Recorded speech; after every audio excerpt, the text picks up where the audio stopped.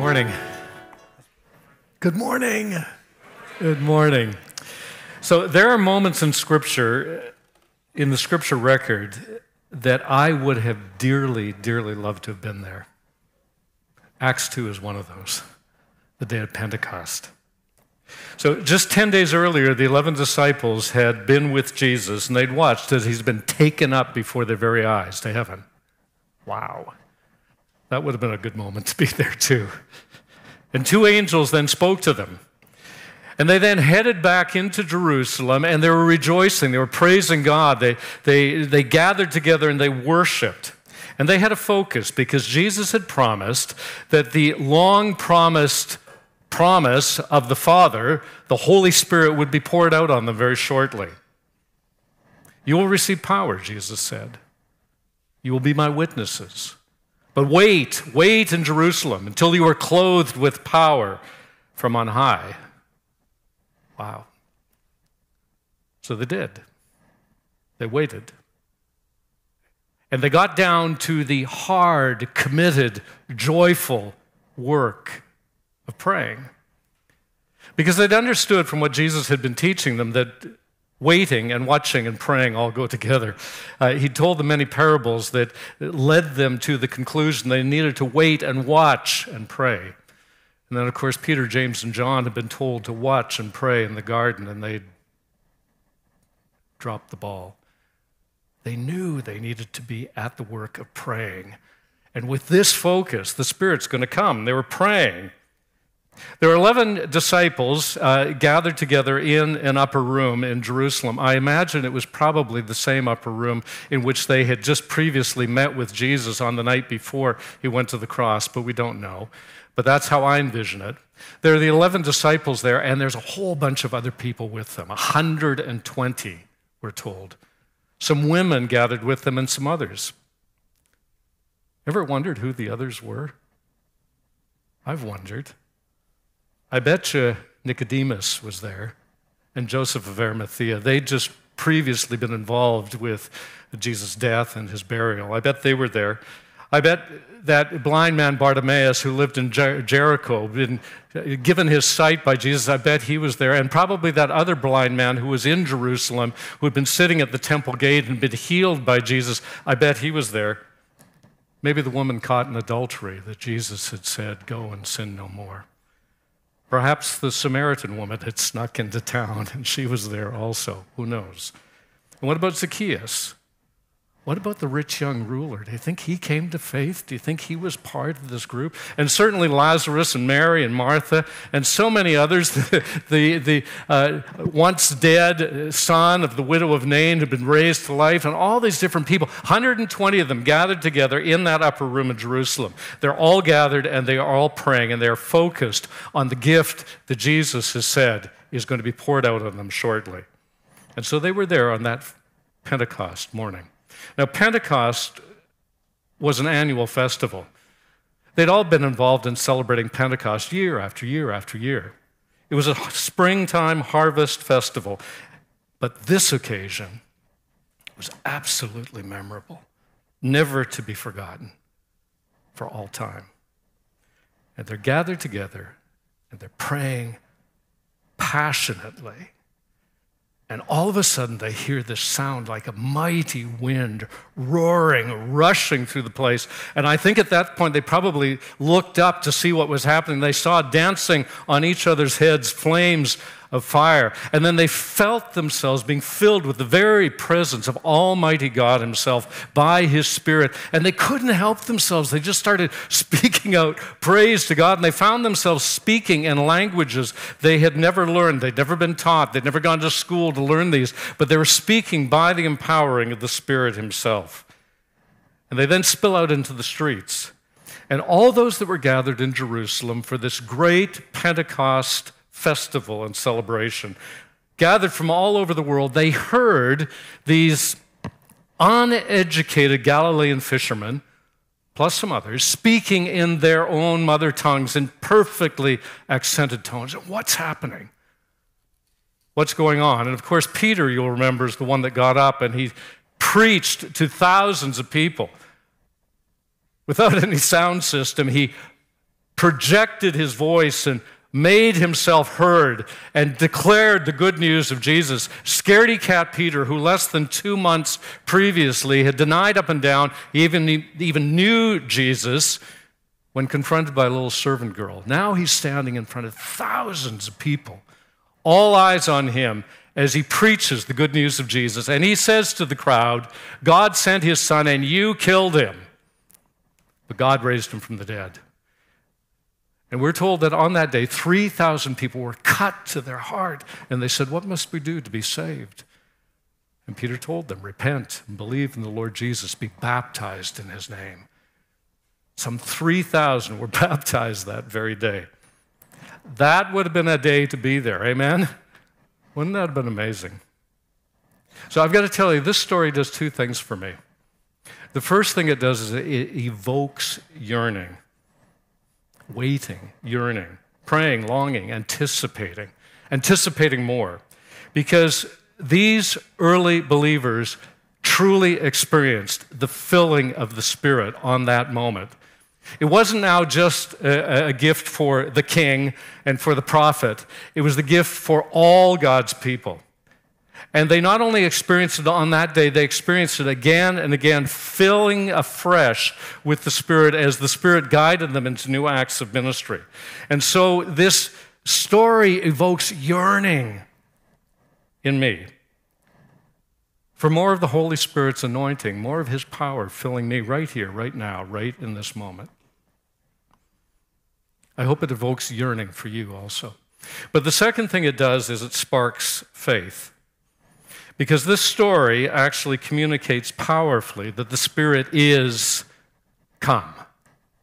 He is among all of us who are followers of Jesus. He is our birthright. He has been poured out on all God's people, old, young, male, female, rich, poor, recently converted, long time in the faith. All have received the gift of the Spirit, poured out on all flesh, yes. And so this story of Pentecost is a powerful, powerful call to faith, to re-engage, to embrace afresh the gift that God has given, to embrace our birthright, to step right into it. So it was Sandy Miller, who was the rector of Holy Trinity Brompton in the heart of London before Nicky Gumbel was.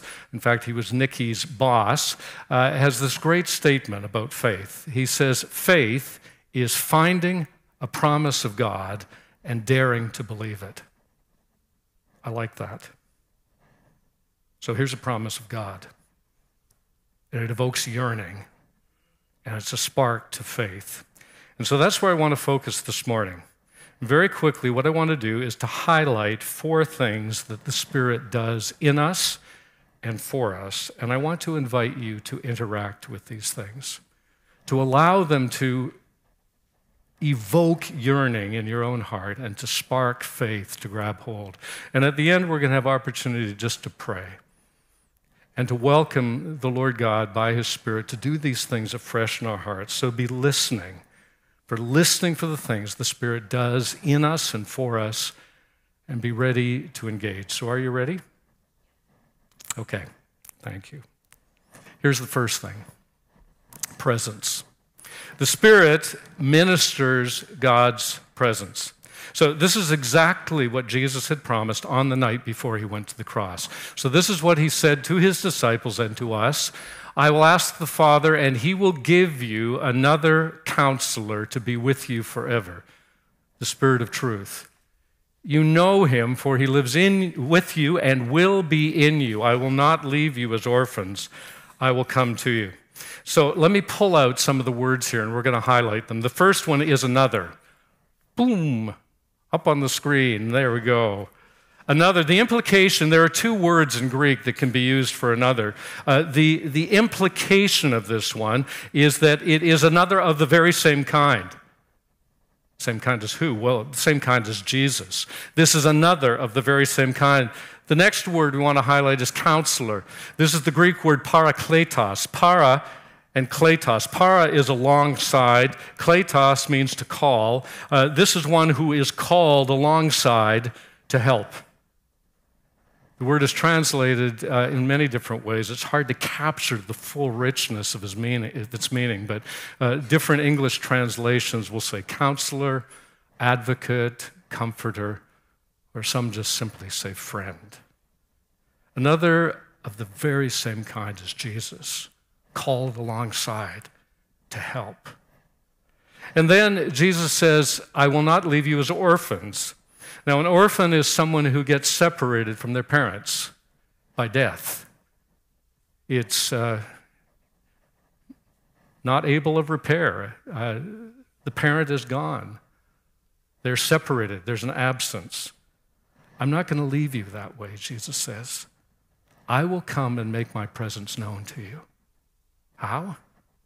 Well, by the Spirit. So Jesus here is talking about something that is very tangible and very real.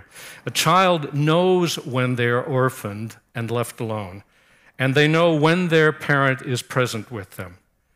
You can't fool them on that score. There's no substitute. It's got to be real.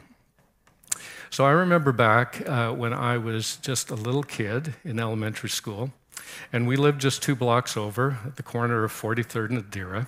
Across the street from us was my best friend and my younger brother's best friend, who was the brother of my best friend. And we were over there all the time. They had a much bigger backyard than we did. It was this huge expanse of grass, and over on the side was this little fish pond. And in the back were these huge, tall coniferous trees. We called it the back trees. And it was so great. We'd be over there all the time. This one evening, we were over there, and we were playing British Bulldog. So one of them, I can't remember, there's a little group of 6 of us maybe, and one was in the middle and yelled British Bulldog, and we all went running and tried to get to the other end without being caught. Now, the difficulty was it was a big expanse of grass, but there just happened to be this scrawny, skinny little crabapple tree right in the middle of the backyard. And I connected with it quite profoundly, and I can still see the stars. And I think I got a concussion, but what I know is I got incredibly pained and sick to my stomach. And I can remember lying in bed that night, just feeling gross and awful and just so, terrible. And my dad brought a chair in and sat by my bedside up at my head. It's one of my most precious memories of my dad. He was present with me. It made all the difference. And Jesus says, another counselor is going to come. You're not going to be left as orphans. He's going to minister God's presence to you. So we're meant to experience that. This is our birthright. And I know that this is something we don't all experience. And yet the Lord wants us to. And so I hope, if nothing else, the story of Pentecost and the gift of the Spirit and what He's meant to do in our life would evoke a yearning for more of that sense of presence. But would also spark faith to grab hold of the truth that the Spirit who is given gives us the presence of Almighty God Himself. And so I want to invite you at the end of the service today to just pray, Lord, I want more of the experience of your presence. And later today and through the week, to pray, Lord, thank you for the gift of your Spirit. Would you let me know your presence? And then sit in His presence. And by faith, embrace it. Faith is finding a promise of God and daring to believe it. This is a promise of God. So soak in it. Second thing about the Spirit is this, transformation. Transformation, throughout the Scriptures, the Spirit of God, the Spirit of Jesus, is called the Holy Spirit. Holiness is His character.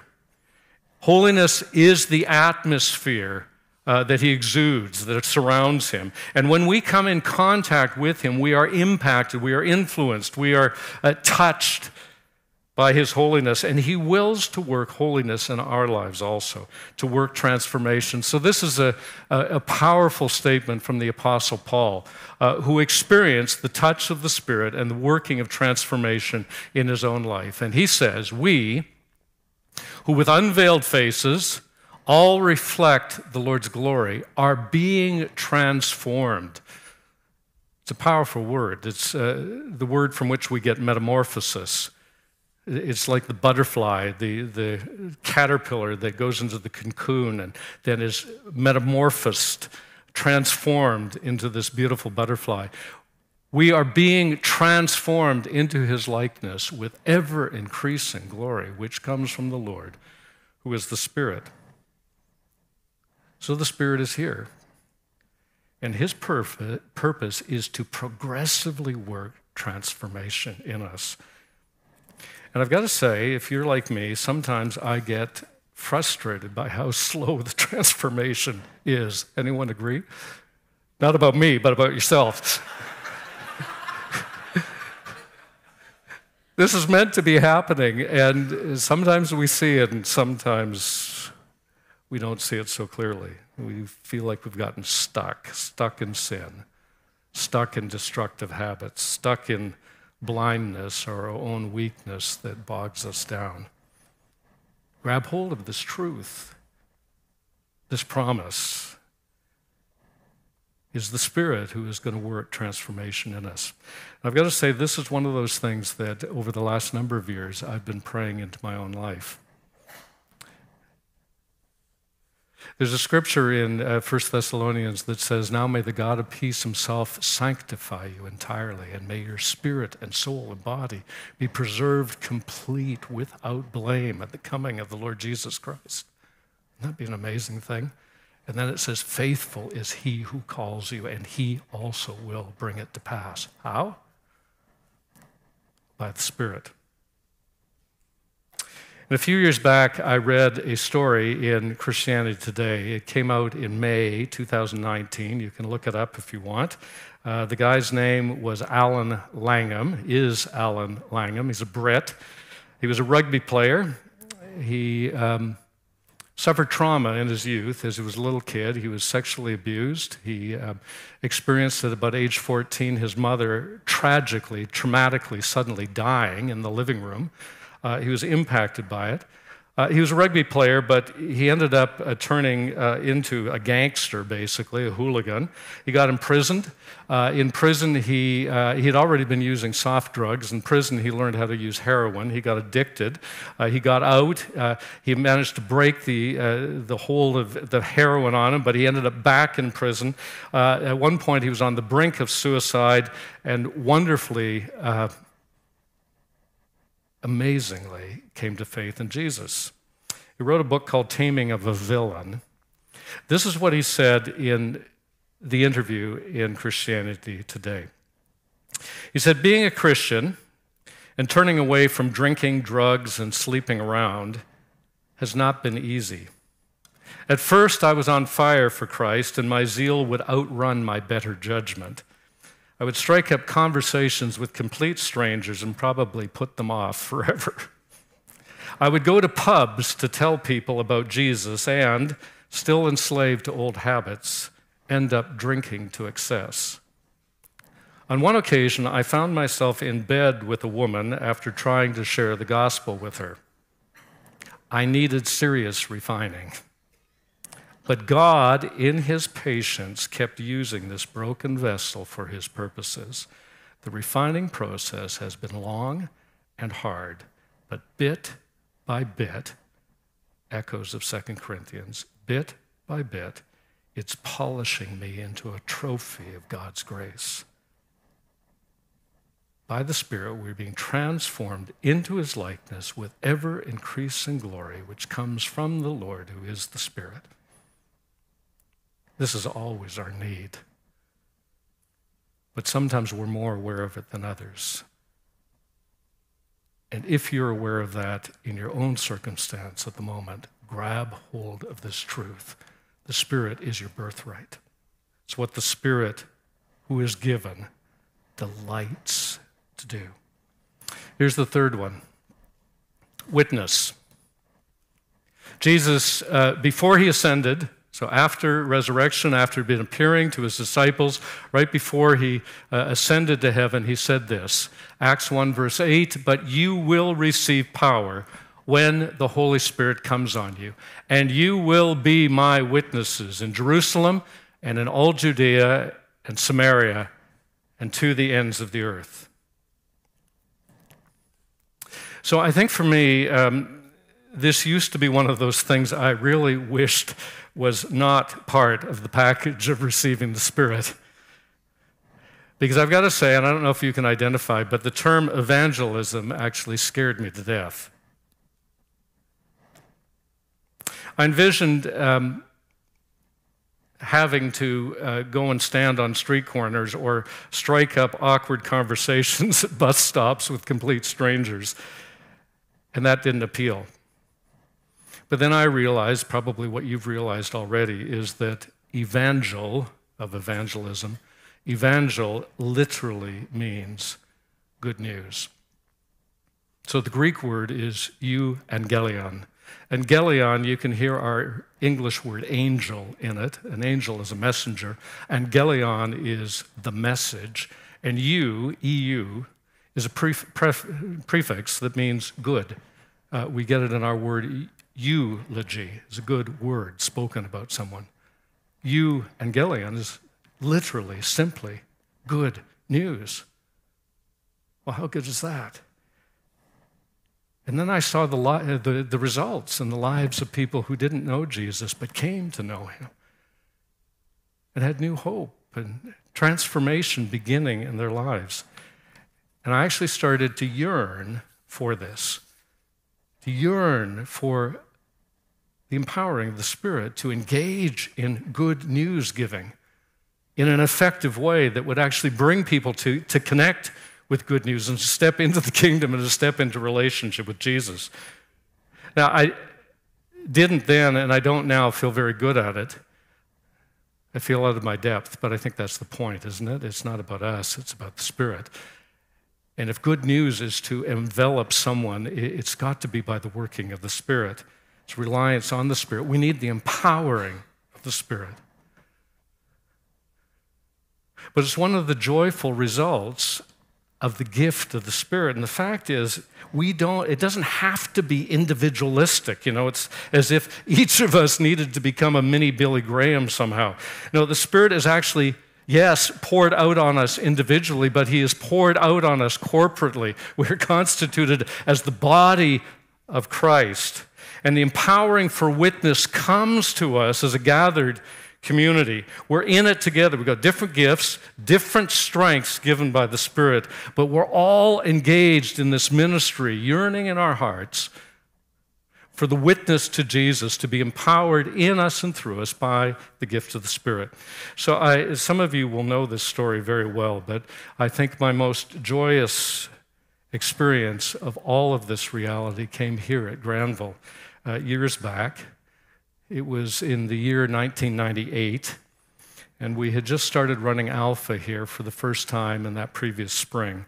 And in the fall, we got launched as a congregation into what I've always thought of as a practicum of faith. It started with a prayer that I prayed, Lord, please help me to understand faith, launch me into a practicum. And then I was preparing to preach from this, the pulpit that used to be here on a Sunday morning, and it was a passage that had to do with the good news. And I realized there was no point in preaching it unless I preached it evangelistically. And there was no point in doing that unless I actually hoped and believed that someone might come to faith. And then I realized, okay, here's the practicum. And so as we gathered before the service and prayed in the side room, the risk for me of faith was to tell the others that I was praying that someone would come to faith that morning. And I preached and gave the invitation, and no one responded that I saw. We had a second service, and I preached and gave the invitation, and no one responded that I saw. But I kept praying and trusting. Brothers and sisters praying and trusting. Sunday went by, Monday went by, Tuesday came, and we had Alpha in the side room. And as I was going up to get my meal, Dave Ballantyne came up beside me. He said, just want you to know that my niece on the way home from church, 12-year-old, said to her mom, I asked God into my life this morning. I got to tell you, it had nothing to do with my preaching. She was upstairs in Sunday school. But the Lord answered our prayer. And it launched us into a season of praying week by week by week. Lord, would you bring one person through the people and ministries of Granville?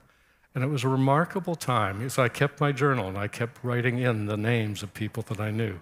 And the next week, I don't think there was anybody that I was aware of. 2 weeks later, a young woman came up to me after the service and wanted to know how to come to faith in Christ. It was not happening in that season previous, but we were praying as a congregation for more.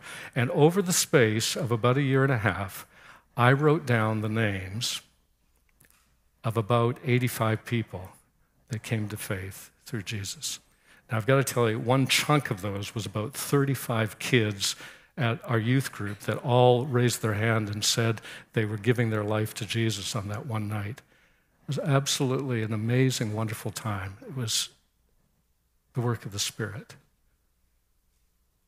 He wants to work this in our lives in an ongoing way. It's His empowering. And on the day of Pentecost, there were some 3,000 names that got written in the book of life. So it evokes in me a yearning for more and faith that the Spirit will do it in us now. Fourth thing, direction. Acts 16, Paul is on missionary journey, Silas alongside him and some others. Paul and his companions traveled throughout the region of Phrygia and Galatia, having been kept by the Holy Spirit from preaching the word in the province of Asia. When they came to the border of Mysia, they tried to enter Bithynia, but the Spirit of Jesus would not allow them to. And then there was a dream that directed them. It was the Spirit calling them where to go next. It's the Spirit's role and purpose to give direction in the midst of ministry. So we see the same thing, very same thing, in the kickoff of Paul's missionary experience. There were 5 leaders in the church in Antioch. We're told that they were teachers and prophets. And here's what happened. While they were worshiping the Lord and fasting, the Holy Spirit said, set apart for me Barnabas and Saul for the work to which I have called them. So after they'd fasted and prayed, they placed their hands on them and sent them off. Now, presumably the Spirit spoke a prophetic word through one of the prophets that was there, but we don't know. We don't get that detail. But somehow they knew that this was, in fact, the Spirit's direction. It was an insight from God that rang true, that went beyond what they would have expected. Who would have thought to send 2 of their very best leaders off on a missionary journey? They knew it was the word from the Lord. They knew it was the word from the Spirit. And it is the Spirit's purpose and joy and delight to give direction in the midst of ministry. Does Granville need direction right now? I heard Vivian pray for it this morning. I know you do. Lord, what do you have in mind for us? Vision and values, are these the ones? You've been leading, you've been guiding, please confirm. Who is to be the next lead pastor? Vivian prayed. That person is already in God's mind. Show us. It's the gifting of the Spirit. How about you personally? Lord, where do you want me? How do you want to use me? I'm at this crossroads. I've got this decision to make. Lord, Holy Spirit, please give me wisdom. I'm listening to your word, to your promptings, to the wise counsel of those around me. We need his direction. Paul needed his direction. The Spirit gave it. So will you yearn? And will you engage faith? Will you take the promise of God and dare to believe it? So the day of Pentecost, it's a milestone. It is an event in which we ourselves are absolutely caught up. The Spirit is poured out. Presence. He ministers God's presence to us. Transformation. He's wanting to work sanctification in us to make us more and more and more like Jesus. Witness. He's wanting to empower us so that more people can hear the good news and come to faith in Jesus. Direction. Guidance beyond what we could experience on our own for life and for ministry. And this story, if we truly grab hold of it, is meant to evoke yearning for all of that and faith to grab hold. So what are you yearning for? What is the Lord prompting you to lay hold of in faith? Of course, there are so many other things that the Spirit does in our lives. He gives gifts. He leads us into truth, opening up His Word for us in a way that we could not have on our own. He brings healing. But are you yearning and needing to grab hold in faith of presence, transformation, witness, direction? For the young, for the old, for the male, for the female, for the servants, for the non-servants, for those that have been in faith for a brief time, and those who have been in faith for years. Pentecost is a milestone for all of us. So don't miss the yearning and don't miss the faith. Let's pray together. And I want to invite you actually to stand, if you would, just because it engages us more in the activity that we're going to take part in. And what I want to do, I want to invite the worship team to come and be ready to lead us in worship. I want to give you just a couple of minutes to stand in the Lord's presence quietly and just speak to Him. Thank Him for the gift of His Spirit. Thank Him for some of the things that the Spirit does in us and through us. And if you're yearning and if you need to have faith, then speak to Him about it. I want more of your presence. I need your transformation.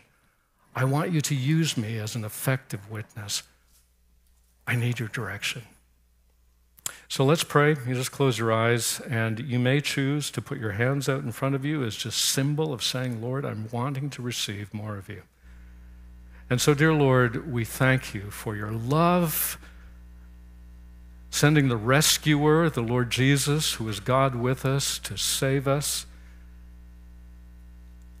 And thank you for the abiding gift of your Spirit, who is given as the birthright in Jesus. And we pray for more of His filling and fullness in our lives. In Jesus' name.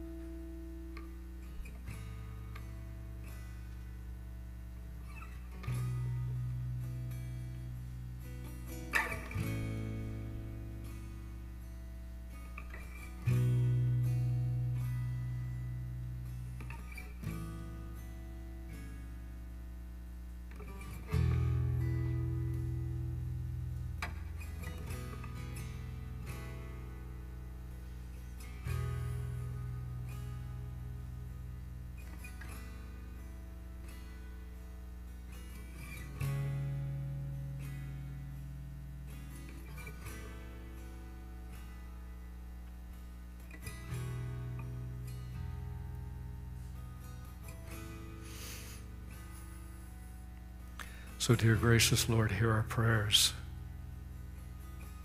Stir up the yearning. Strengthen the faith. For Jesus' glory and the power of the Spirit. We're going to enter now into some time of just worshiping the Lord, so I'd invite you just to linger in His presence. And there's going to be folk at the front and in the fireside room ready to pray.